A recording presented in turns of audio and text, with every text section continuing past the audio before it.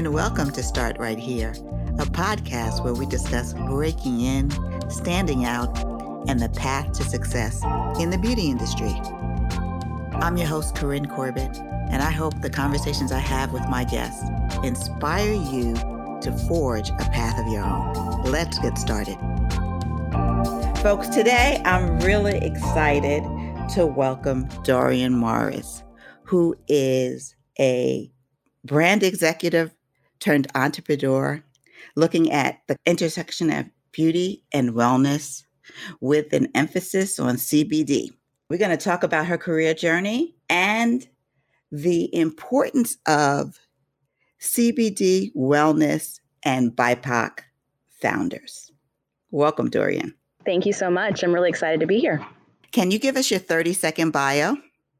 Absolutely. So Dorian Morris, founder CEO of Undefined Inc., which has two different components, one being Undefined Beauty, which is my beauty and wellness line, which is focused on clean, conscious, inclusive plant magic. The second piece is Undefined Collective, which is my retail platform that's focused on what I call conscious capitalism, which means having brands that are focused on minority-owned, LGBTQ, and female-founded brands. And I have a varied history. So I started my career actually in retail at Macy's in their buying office. From there, I moved into to Harvard Business School. So I really got a well-rounded general management education. Then I moved into food marketing. So I started at General Mills in Minneapolis, Minnesota, really learning how to build core brands that have such a beautiful heritage. From there, I moved to Kendo, which at that point, Kendo was a division of Sephora, and it was really their engine for innovation. So they were creating these white space brands to sell within the LVMH family of companies. And then from there, I started at Sundial, which at that point was a Black-owned, family-owned company, working on some really cool projects, did a quick stint at CoverGirl Cosmetics, and then launched Undefined. So my career kind of is this beautiful mosaic that spans retail to CPG to beauty and now entrepreneurship. Yeah, so we're going to look at the similarities and differences of those experiences and, the lessons that you've learned along the way. Yeah, let's jump right in. We can dissect it. So was the beauty industry a destination or a detour for you? I love beauty. I think I've always been an eye towards beauty since I was a child. I remember in middle school, my punishments if I got in trouble was my mom would take away my makeup. That was the tool she was using to actually make me feel the pain and the wrath. Also, I'm the daughter of law enforcement. So my mom was one of the first Black female CHP sergeants in California. And I remember she would go undercover to buy drugs as a prostitute, and I would actually do her makeup. So I feel that beauty has this very weird place within my my childhood. And I didn't think that I would end up in beauty. It wasn't really a career path that I thought about as I was thinking about, classes to take at UCLA, but I'm so happy to be here now. And for me, it's really about changing the narrative because beauty has historically meant one thing, which is this very exclusive, unattainable thing. And for me, it's about, let's cut that. Let's democratize it. We all deserve beauty and wellness and products that are high quality that don't cost your firstborn child. And so that's what I'm doing with Undefined. Well, there has never been a guest on here, and I don't know if I'll ever have another guest who has done their mom's makeup for undercover work as a police officer. And because, my stepdad was Oakland PD, so I had both parental figures that were law enforcement. And what's so interesting, and we'll get to this at the end, but now that I'm in this CBD space, coming from a family that was a just say no, dare to fight drugs. And my mom was actually the store manager of my store in Oakland. So she was this ex-cop, just say no to drugs, turned CBD evangelist. So it's been quite a progression. That's really interesting. How did you end up at Macy's? My first job actually was when I was a child. I was a very industrious kid, I guess we'll say. I was the kid that would make charm bracelets and sell them to neighbors. I had a newspaper that I was doing probably in second or third grade, actually doing articles about my neighborhood, babysitting. So I was always figuring out how I could add value and extract value into my pocket. So I've always had these small entrepreneurial jobs.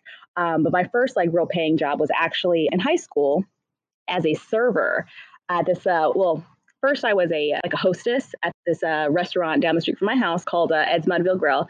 Then I upgraded to a server job, which actually I think having the job as a server, which I did both in college and in high school, actually taught me a lot of skills that are really important now as a business owner, because everything that you're doing is selling. And so developing really core sales skills early on is really important, but also on the flip side, learning to have thick skin. And I think that you get that in, jobs like servers where you're interacting with a lot of people who, they might be in their own moods and you can't absorb their energy.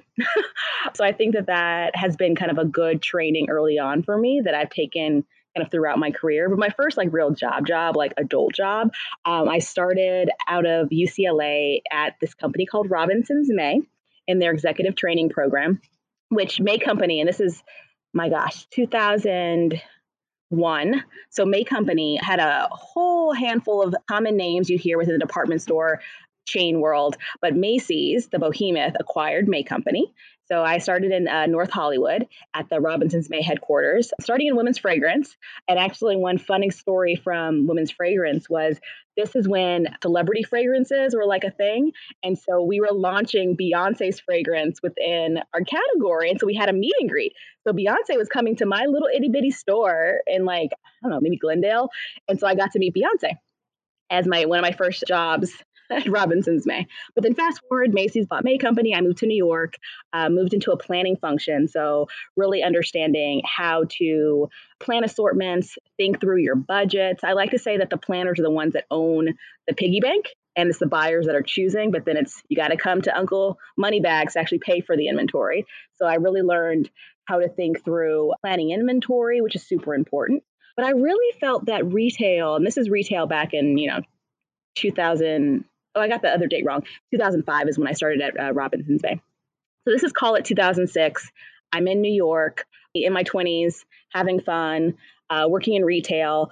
Most of my friends were actually in finance. So a lot of bankers, which I wasn't exposed to that as a career path when I was at UCLA.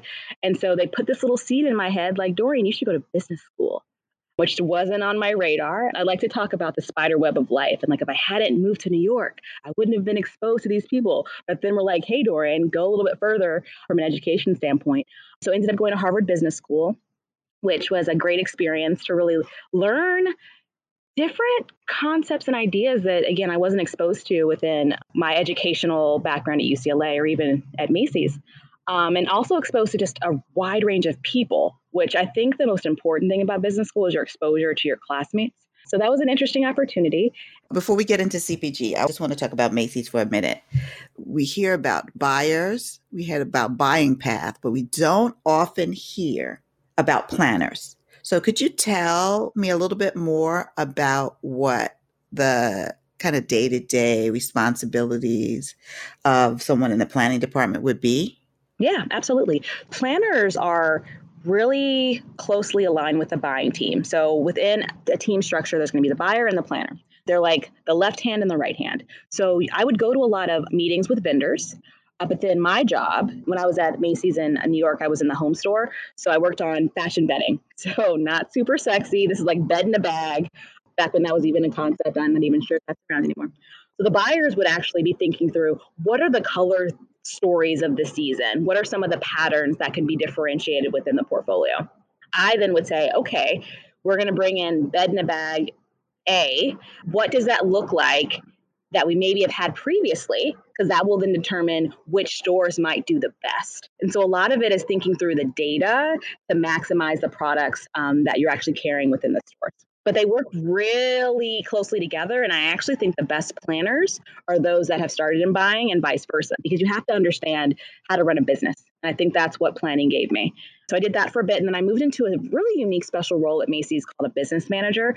So overseeing all of the textiles assortment. So my boss was the DMM, I guess. So she oversaw the entire category. And so I'd help her with special projects. So looking at what are some of the sales trends we're seeing kind of across the space so we can bundle storytelling. So some of the more strategic initiatives. I've always been a good balance of my left brain and my right brain. Which a lot of people strive for but can't attain, because you always hear creatives say, I'm not good with math. And the point you made earlier about, learning those selling skills earlier, a lot of entrepreneurs think, well, I can't sell. But, if you can't sell, you can't be an entrepreneur. But even within corporate America, you're always selling. You're selling up, you're selling across. So I think that is probably one of the most underrated skills. People a lot of times talk about the hard skills, like, the economics and, more of the hard skills. But I think it's the soft skills that actually take people further within their career. I'd agree with that. Let's talk about at post business school, you end up doing CPG and you said food. So which brand did you work on? Yeah. So what's super interesting is that in hindsight, food and beauty have a lot of parallels because these are very personal categories, what you're putting in your body and on your body. So I chose General Mills because there was actually a big community of HBS alums. And I really felt that General Mills really focused on leadership. And, within brand management, within CPG, you're kind of the quarterback. So you're the center of the wheel. So you're helping execute and strategize across the entire business. And so that was really exciting. And the other nice thing about General Mills, and they still hold a very special place in my heart. I will always love General Mills. I'm actually addicted to Gushers, which I constantly purchase. That's a General Mills product. So the reason I chose General Mills is that they rotate every year. My brain gets bored really fast. Like, give me a year or two, and then I'm like, what's next? What can I learn next? And so I like the fact that part of the rotational nature of the business is you do a 1-year assignment, and then you're moved to a completely different brand in a completely different category, completely different life cycle, and functions within marketing. So you're really building your toolkit, which is important. You need to have different access and exposure. So I started on the salty snacks team, which is Chex Mix, Gardettos, and Bugles. I didn't actually realize Bugles still existed, but they have a really strong business within like the convenience store channel and like dollar stores. And what was amazing about this opportunity is that my manager was also Black, so a Black woman. And so it was great.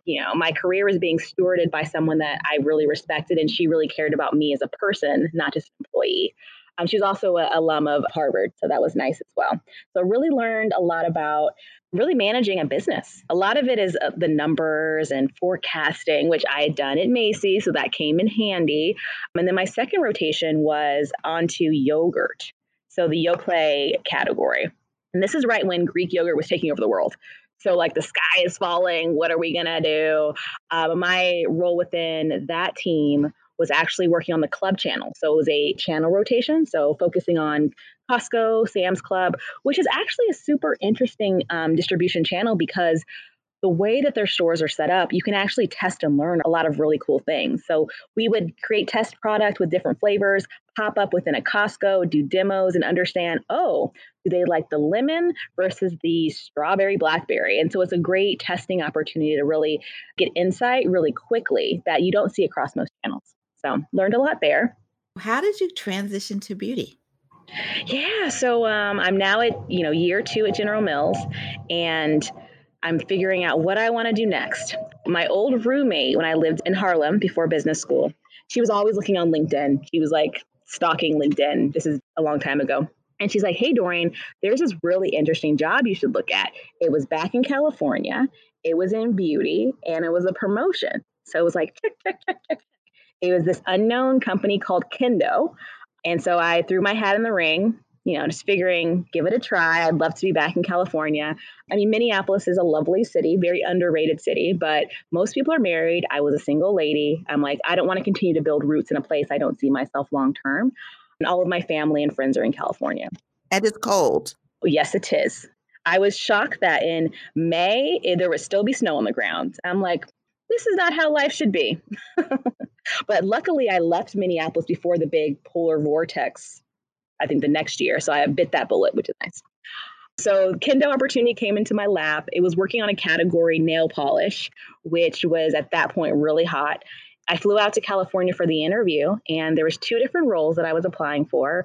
One was on the nail polish brand that I mentioned, and the other was for Marc Jacobs Beauty, which hadn't launched yet. I remember meeting the VP of the nail polish brand, and we instantly hit it off. It was like we were old friends.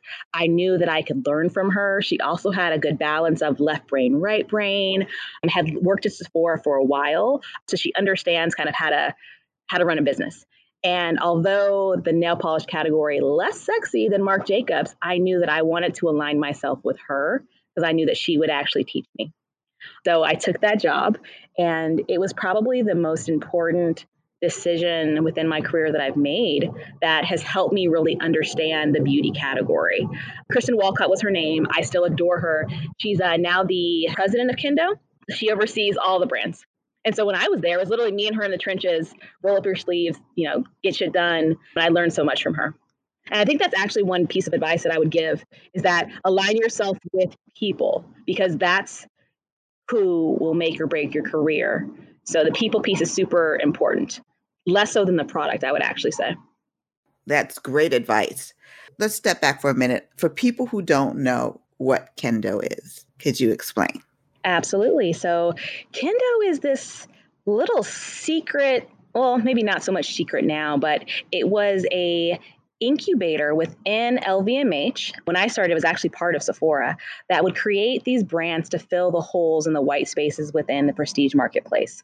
So their goal was to create something that feels new, exciting, fresh, a lot of times taking brands or celebrities or influencers and bringing their products to market. So Kat Von D was one of the big brands. Marc Jacobs Beauty. So again, Marc was very involved. Marc Jacobs. Fenty. So after I left, they developed Fenty Beauty, which has been a pivotal brand within the industry, changing and shaping the inclusivity story.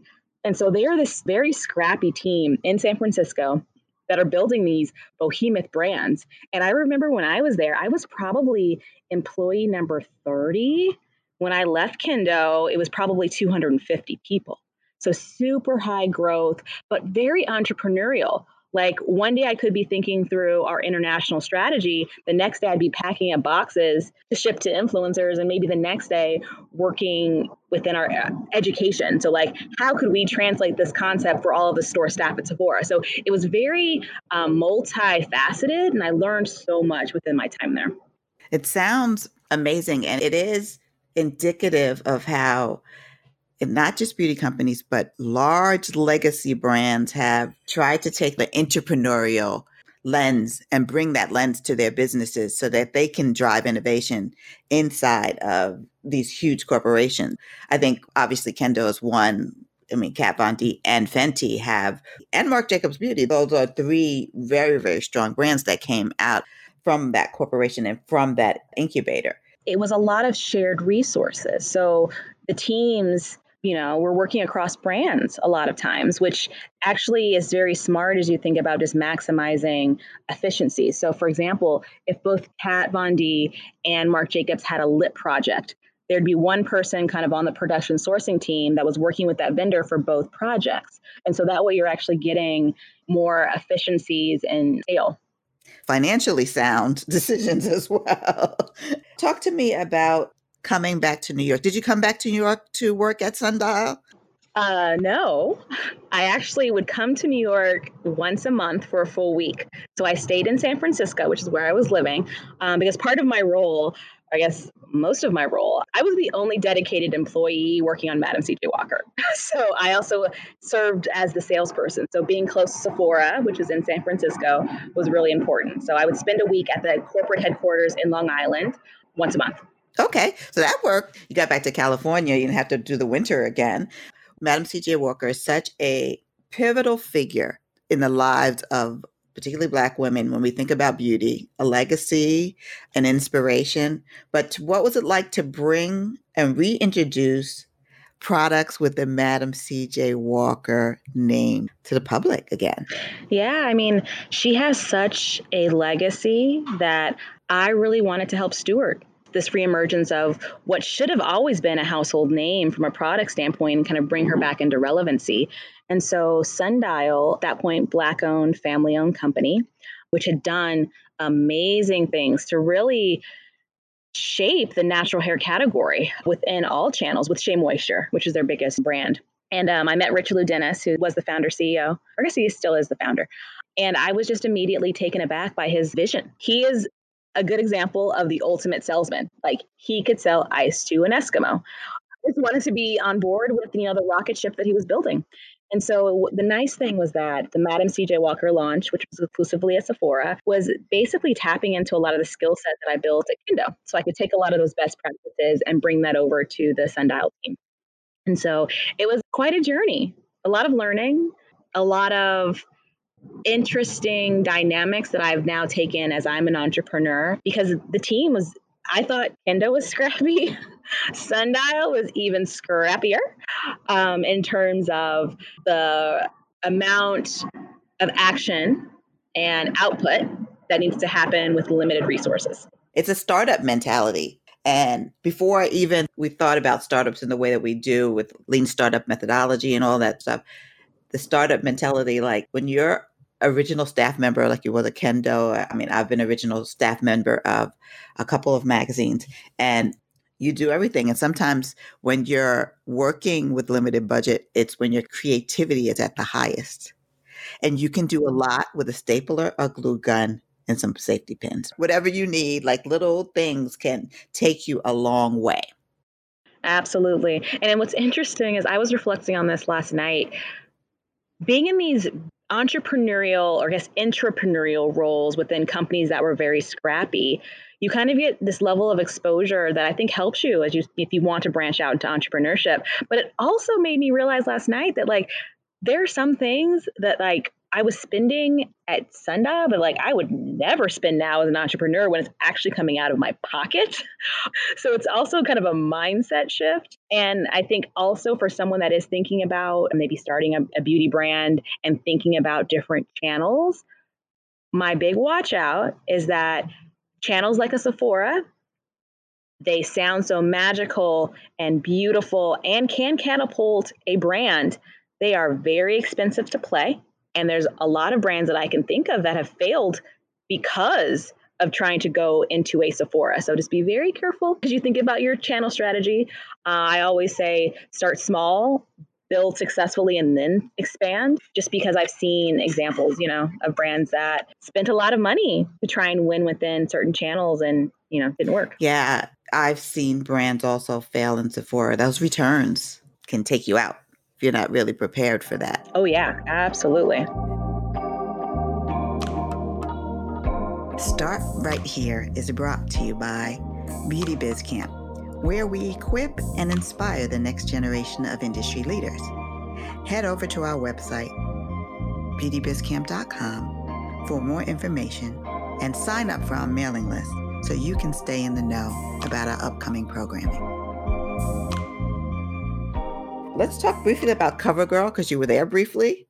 Yeah. Why'd you go and why'd you leave? The chapter of CoverGirl that I joined was an exciting proposition. So Cody had acquired it from P&G. The plan was to make it more relevant, fresh, inclusive in terms of thinking through some of the CoverGirls they were using. And it was this beautiful opportunity to work for a Black woman who we actually crossed paths at General Mills. So Konwa was a brand manager when I started as an AMM at General Mills. And then she left and did beautiful things in her career and then joined the CoverGirl team. I think she might have posted it on LinkedIn or something. And I was like, this could be interesting. And it was basically the complete antithesis of what I was doing at both Sundial and Kendo. It was these big teams, big budgets. I want to say my marketing budget was like $180 million. And I had probably 100 agency partners. And so for me, I just felt that where I thrive is in environments where I can be scrappy. And I felt that this was kind of like squeezing the life out of my soul, if I'm going to be honest. Did not like it. It was a very quick stint for me. It was the first time I've actually quit a job. You know what? Honestly, if I'm being very transparent, there were a lot of personal things that happened as well that also triggered my grandma's sister. So my great aunt, she passed away. And I couldn't leave to go to her funeral because there was things that I had to do from a work standpoint, which gave me pause. It was like, why am I doing this? Am I happy? Life is too short. And so I was like, you know what? The answer is no, I'm not happy. So I'm not going to do this anymore. So I kind of took that leap without knowing what was going to happen next. But I like to say that everything happens for a reason. Sometimes you think it's a dream and then it becomes a nightmare. And it's not that it's bad for everyone. It's just not right for you. No, I think this job was bad for everyone. Literally, the team's all gone. 95% of them. So So tread carefully. And you know what? You have to listen to your gut. If you start on Sunday feeling like, or Saturday feeling like, oh, Monday's coming, there's something not right about what you're doing. I think most people don't listen to their gut and they end up sick. Like that is where disease comes from. I would agree. And not for nothing, but as hard as CoverGirl tried to like rebrand, it just didn't work. And maybe it was just what was happening internally showed up in the execution. It just didn't land with consumers. It didn't land. I agree. But it's more than that. I think there's also just the context. I think that the beauty space was changing and like people were focusing on indie brands. And then you have this behemoth that is CoverGirl that hasn't necessarily changed their formulas in 60 years or really thought about how the consumer need states are evolving, coupled with the fact that you had Coty, which was a European company trying to dictate things that are happening within the US market. So I think it was compounding. There's no one reason it wasn't successful. I just knew that I didn't want to be on the hamster wheel running, and knowing at the end of the day, I wasn't going to be successful or happy, and neither were the brand. Yeah, that makes sense to me. Makes a whole lot of sense to me. So you shifted to entrepreneurship. Did you know that you were going to create your own products? What were your thoughts? Did you know what path you were going to take? No, I mean, in between, I was actually doing consulting. General Mills, actually, they hire ex-employees to do like internal consulting projects. And so I was actually on this consulting project with Big G, so the cereals division. But as I was thinking about how I can add value, I knew beauty and wellness was just calling my name because I was just, what I've been in for the past, 10 years. I knew there was a lot of challenges in the space that I thought I could bring in solutions for. But I wanted to do it in a very strategic way. So it wasn't about using the playbook that a lot of people use, like raising lots of money, spending a lot on Instagram ads. I was like, nope, I'm going to do the complete opposite. I'm going to be very undefined. When someone zigs, I'm going to zag. So I'm going to do it in a very slow growth way, but building a foundation. So that way I'm building a profitable business from the beginning, not trying to chase profitability later. So it's a very different approach. It's definitely been more of a slow growth, but everything's been organic. I haven't spent anything on marketing, which is nice. I'm building this community from the ground up, really helping to educate people around plant-based solutions.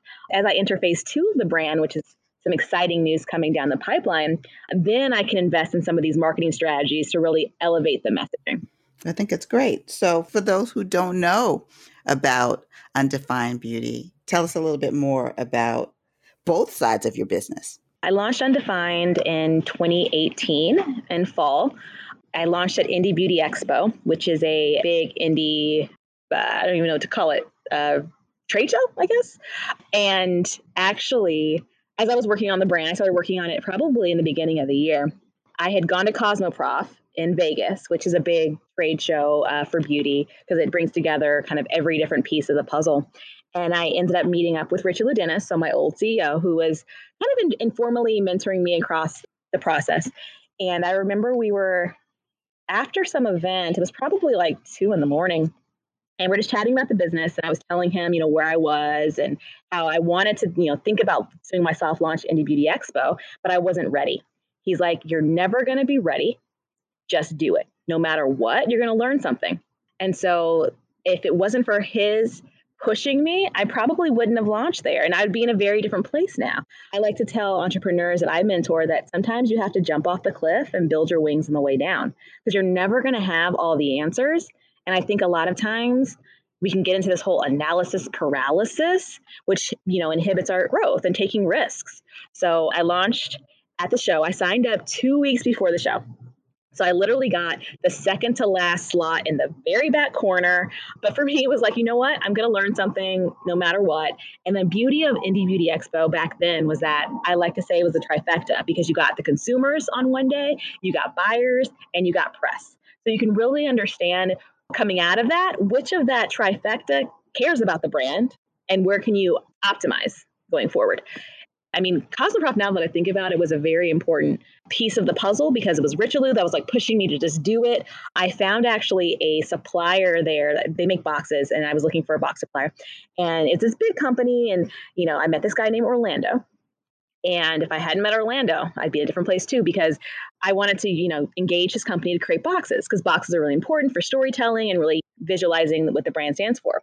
And he was like, you know what? You're too small for my company to actually work with you, but I believe in you and I'm going to help you. He's still my designer to this day. And if it wasn't for him, because we had to create all the packaging, all of the visuals at the booth, all the marketing materials, he's been my right hand man, helping me really guide the vision, which has evolved. So launched Indie Beauty Expo. Coming out of the show, the brand, out of the 250 brands, was voted as one of the consumer favorites. So that was like a nice little pat on the back. And then my hero product, Glow Elixir, was nominated as Best Face Oil Face Serum.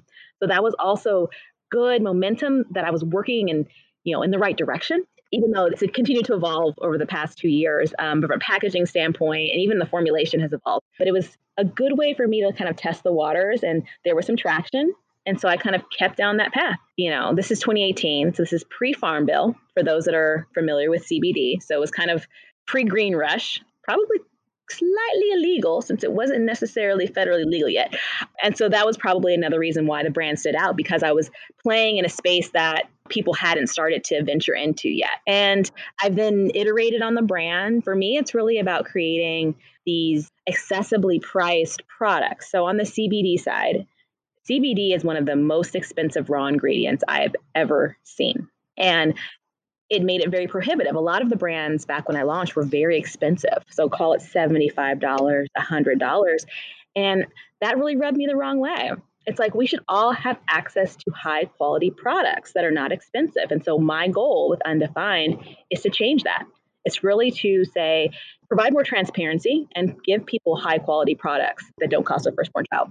Yeah. And I've continued to evolve with the brand with different formats, really focused on different need states. And I'm very excited to share. There's two exciting pieces. As I'm working on phase 2 of the brand, I'm now moving into ingestibles, which I personally think that's where you get the biggest bang for your buck in terms of CBD.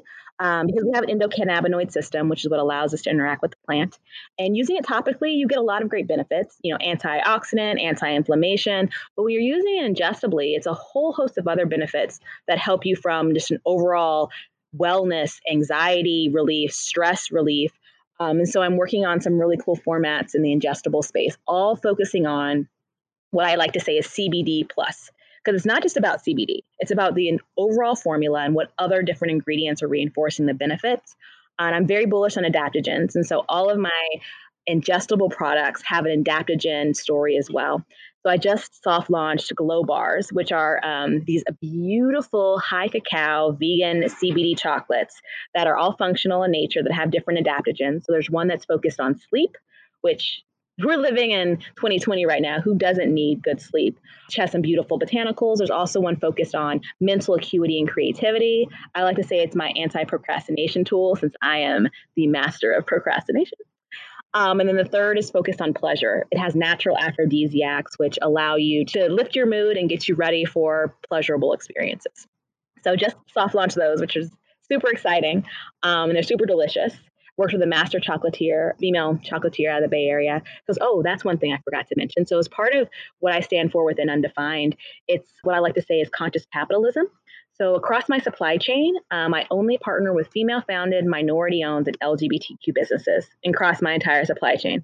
So from the labs I work with, my warehouse, so the suppliers have to fall within that grid, I guess. Because for me, as a Black woman, I want to be sure that I'm helping to uplift other disenfranchised communities, because business empowers business. And that was actually something that I took from Sundial, because they were very focused on helping uplift communities through a lot of the charitable donations, as well as just their model to engage with the shake cooperatives in West Africa. Yes, there is so much, so much to talk about. Just the decision to jump off the cliff. I have to go back to that so many of us get stuck and don't act.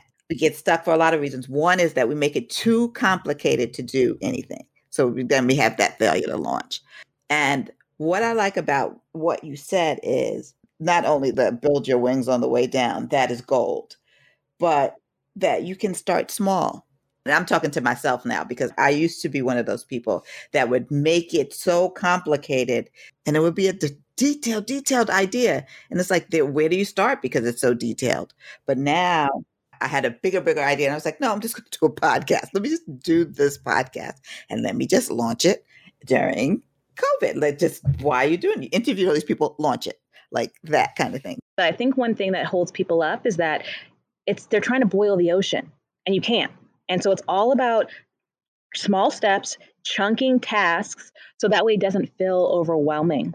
And from a beauty standpoint, it's all about mitigating risk. And so one thing that I found that's worked out in my favor is that because I worked with all of these female-founded, minority-owned labs, typically they're smaller, which means I can do a smaller MOQ, which is your minimum order, which then allowed me to move quicker to test concepts. And so it's all about sometimes taking things that could be a negative and using it to your advantage.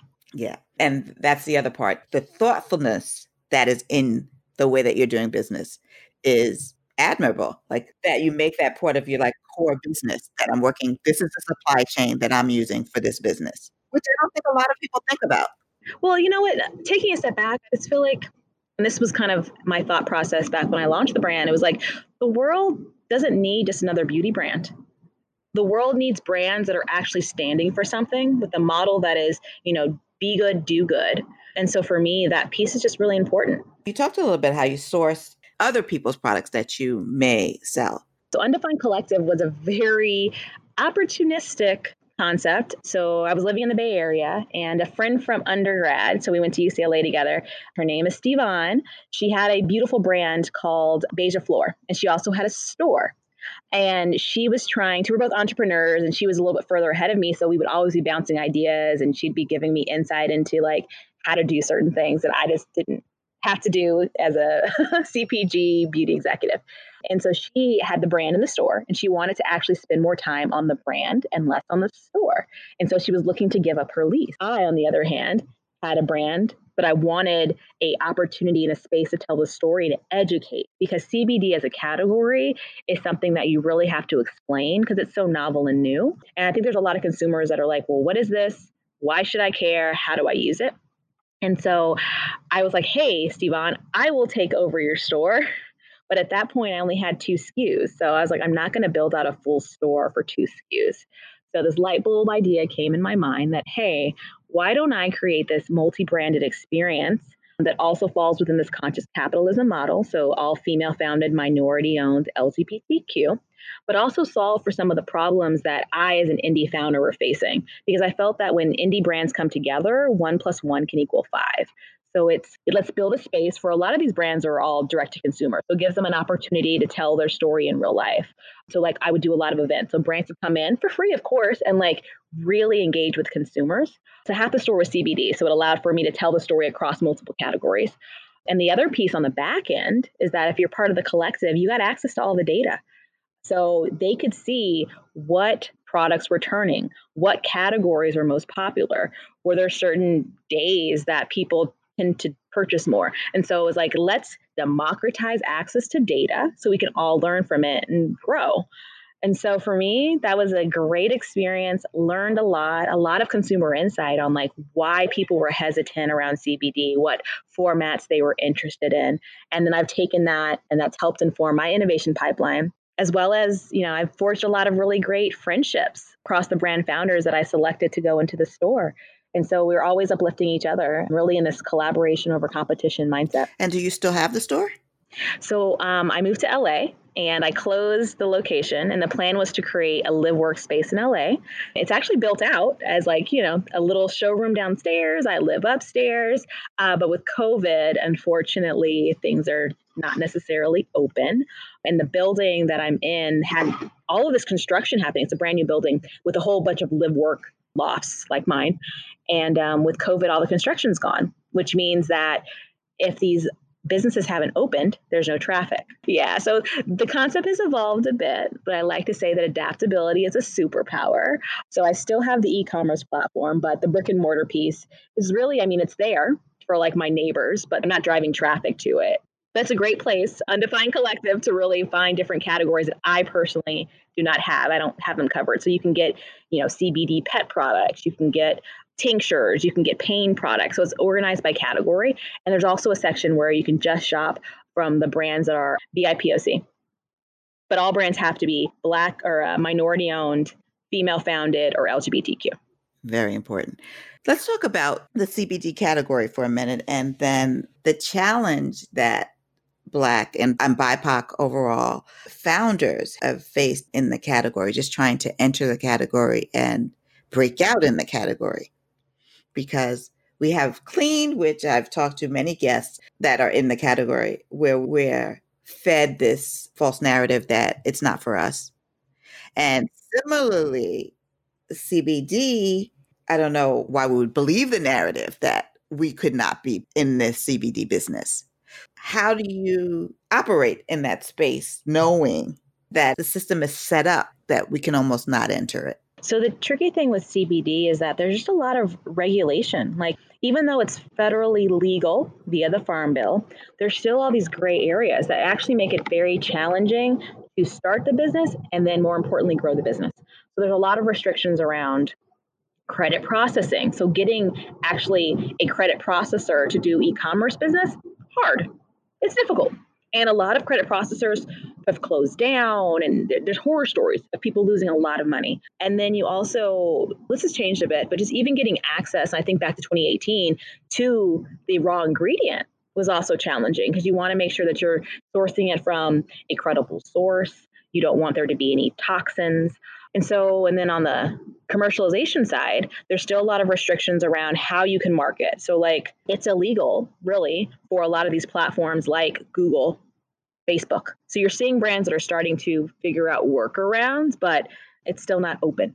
And so if you don't have these tools to really grow the brand awareness, it's hard. It almost feels sometimes like, you're told to swim, but then your arms are tied behind your back.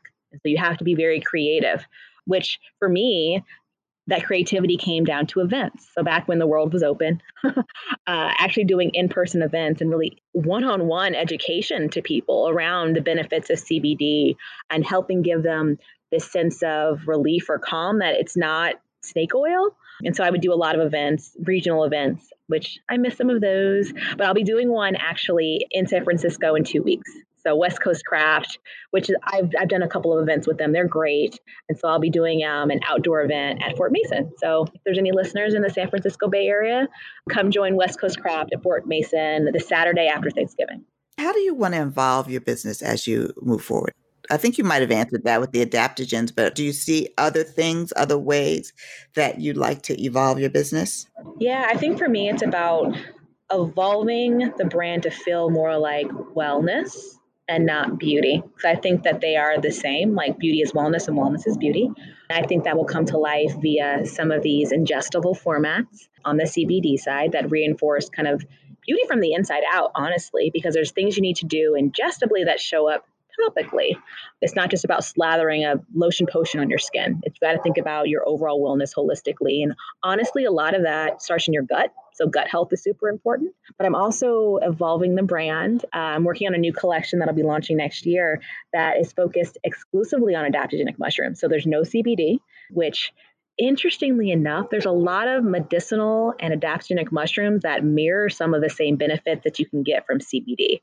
And so it's really about evolving the education around what are adaptogens. Actually, CBD is an adaptogen, but there's all these other really cool adaptogens as well, like ashwagandha, reishi, shiitake, maca, that can do some really interesting things. And so super excited about the evolution of the new collection. It'll still live under Undefined, just be a different collection.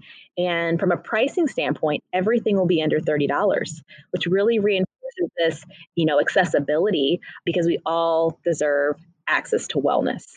So super excited about this. I also have some interesting retail partners that I'll be launching with as well on the new collection. But for those that are interested, they can currently find me now on my website, un-definedbeauty.com. From there, you can also shop Undefined Collective, or you can go to undefinedco.com to go there. You can also find my products within Nordstrom, which has been a nice partner for me within the department store chain. And then also, I haven't publicized this yet. So I guess you're getting an early access here. So there's 2 additional partners. So Showfields is a really interesting experiential platform within New York. So I'm part of their recent pop-up that went live last week. curated by Coco and Breezy, which are these really cool musicians that also have a glasses line. And so they curated Black-owned brands for this beautiful experience. And then I also recently just launched Undefined on Fashion Nova. So Fashion Nova is building out kind of their beauty category. It's called Nova Beauty. They also launched a private label brand. I'm the only CBD brand within their platform, which will be exciting to really get eyeballs on the brand that maybe were not engaging with me on Instagram or found me through press articles. And so I think that'll be a really interesting partnership. And then also, I just launched a partnership with Lola. So Lola is a fem care brand, and we're doing 2 exclusive holiday sets. One's focused on period and like PMS and relaxation, and one's focused on sex positive pleasure, leveraging my products and their products. So I'm really aligning myself with partners that I think understand what I'm trying to build and can, do it in a way that's very complementary to the community that I'm building with Undefined. Well, this is exciting. And I don't know how you managed to do all of this different. Well, we were talking about being scrappy before, but for those listening who have never had that scrappy experience, what Dorian has just described, all the iron she has in the fire is an example of scrappy. If we looked it up in a dictionary, like you can do many things at one time. I work best under pressure. So it's like, give me all these things. I'll try and keep all the plates spinning in the air. I'm like a circus trick. Now let's move on to our fast track questions. What was the first beauty product you tried? Ooh. So funny enough, which actually probably was one of my decisions and why I made a certain choice in my career, was actually CoverGirl. So CoverGirl pressed powder was my first beauty product. I would really call it beauty if you don't count like, Bonnie Bell lip gloss back in the day and stuff like that.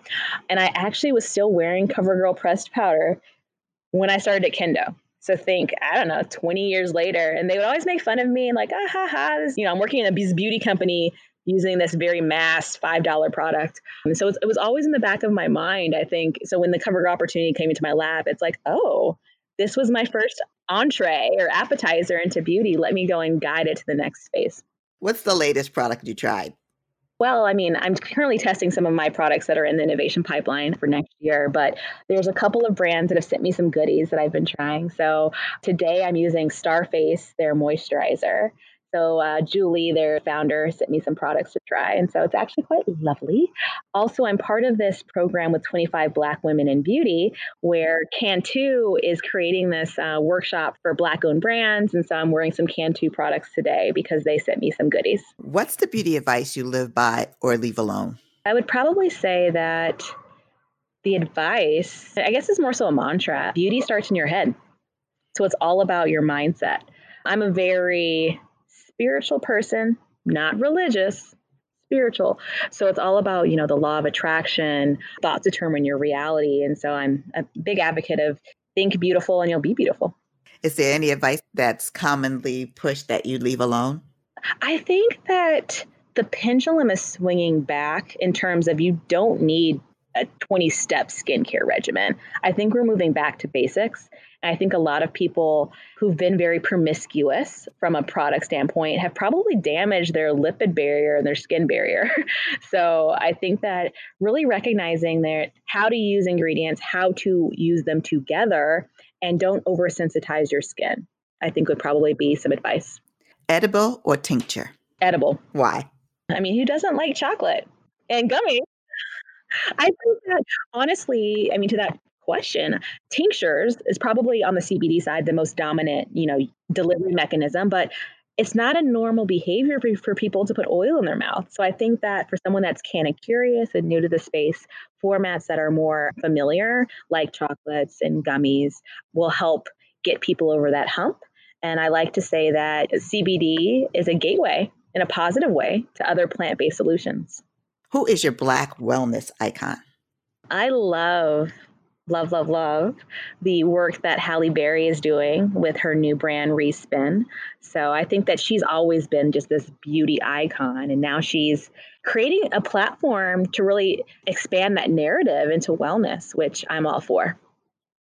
Because beauty is wellness and wellness is beauty. Yes. And who gave you the best career advice and what was it? You may have already answered that, but I'd probably say it was the Richelieu. I mean, Richelieu telling me to just do it.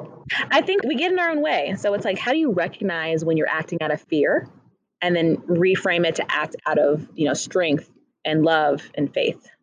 last question. What advice would you give to someone who was thinking about being a beauty and or wellness entrepreneur? Yeah, I would say that you have to develop thick skin, and resiliency is super important because you're going to get a lot of no, no, no, no, no's, which is fine because you don't want them on your journey if they told you no. And so don't press situations where you've gotten to know. Because I think that that's one piece of advice where I was like, I'm not going to take no for an answer because that's just my personality. And I pushed something that I think the universe was giving me signs like, don't do it, don't do it, don't do it. And nothing positive comes from situations that you have to force. And so I think just follow the breadcrumbs, keep an open mind, trust yourself, and I think align yourself with other people in your space, because I think that I've learned so much from fellow founders, and hopefully I've also helped impart wisdom to them, because it's not about reinventing the wheel. I think we can help each other. And I think that all ships rise. And so I'm a very collaborative person. So I think that the brands that are going to be the most successful are those that are going to help uplift those around them, but also lean on them as well. That is a guidepost, I think, for people who want to run their own business. And it's funny when I do this podcast, there are like little things I take and they end up places like screensavers or on my computer, because I don't know if my guest, and I'm talking about you in particular right now, don't understand how pivotal you could be in someone's life. Like just hearing about, not just about hearing about your journey, but the advice that you're given is invaluable. And there was a time when people would not share information with one another. And what I like about where we are now, or maybe it's who we are now, is that there's more transparency. We've done a disservice to people that think that there's such a thing as overnight success, that we have not shared the bumps or the missteps. And the transparency that's happening now and the sharing of the journey is making it a more realistic proposition. So thank you for sharing today. Well, I think it's also, I know we have to get off, but I think it's also important to recognize that you've got to stay focused on your journey and not compare yourself to other people, because you don't know behind the scenes what's going on. If someone has some beautiful opportunity, who knows if it did well? Who knows how much money they've spent to do something? So I think you've really got to focus on yourself and also trust divine timing. There's a time for everything. I think a lot of times we try and rush. And, sometimes you just got to be wait and be patient. You got to wait for the opportunity to be the right place, the right time. Excellent. Thank you so much for joining me today. This has been a powerful conversation. Can't wait to order some product too. If somebody wants to get products, you're offering us a nice treat. Yes. So again, I think we all deserve access to high quality products that don't cost our firstborn child. So for all the listeners, you can use code START, START, for 15% off any purchase on Undefined Beauty or Undefined Collective. Great for the holiday season. The gift of wellness. That's our show for today. Remember that there's more than one way to the top, and the most important step is the first one. So start right here.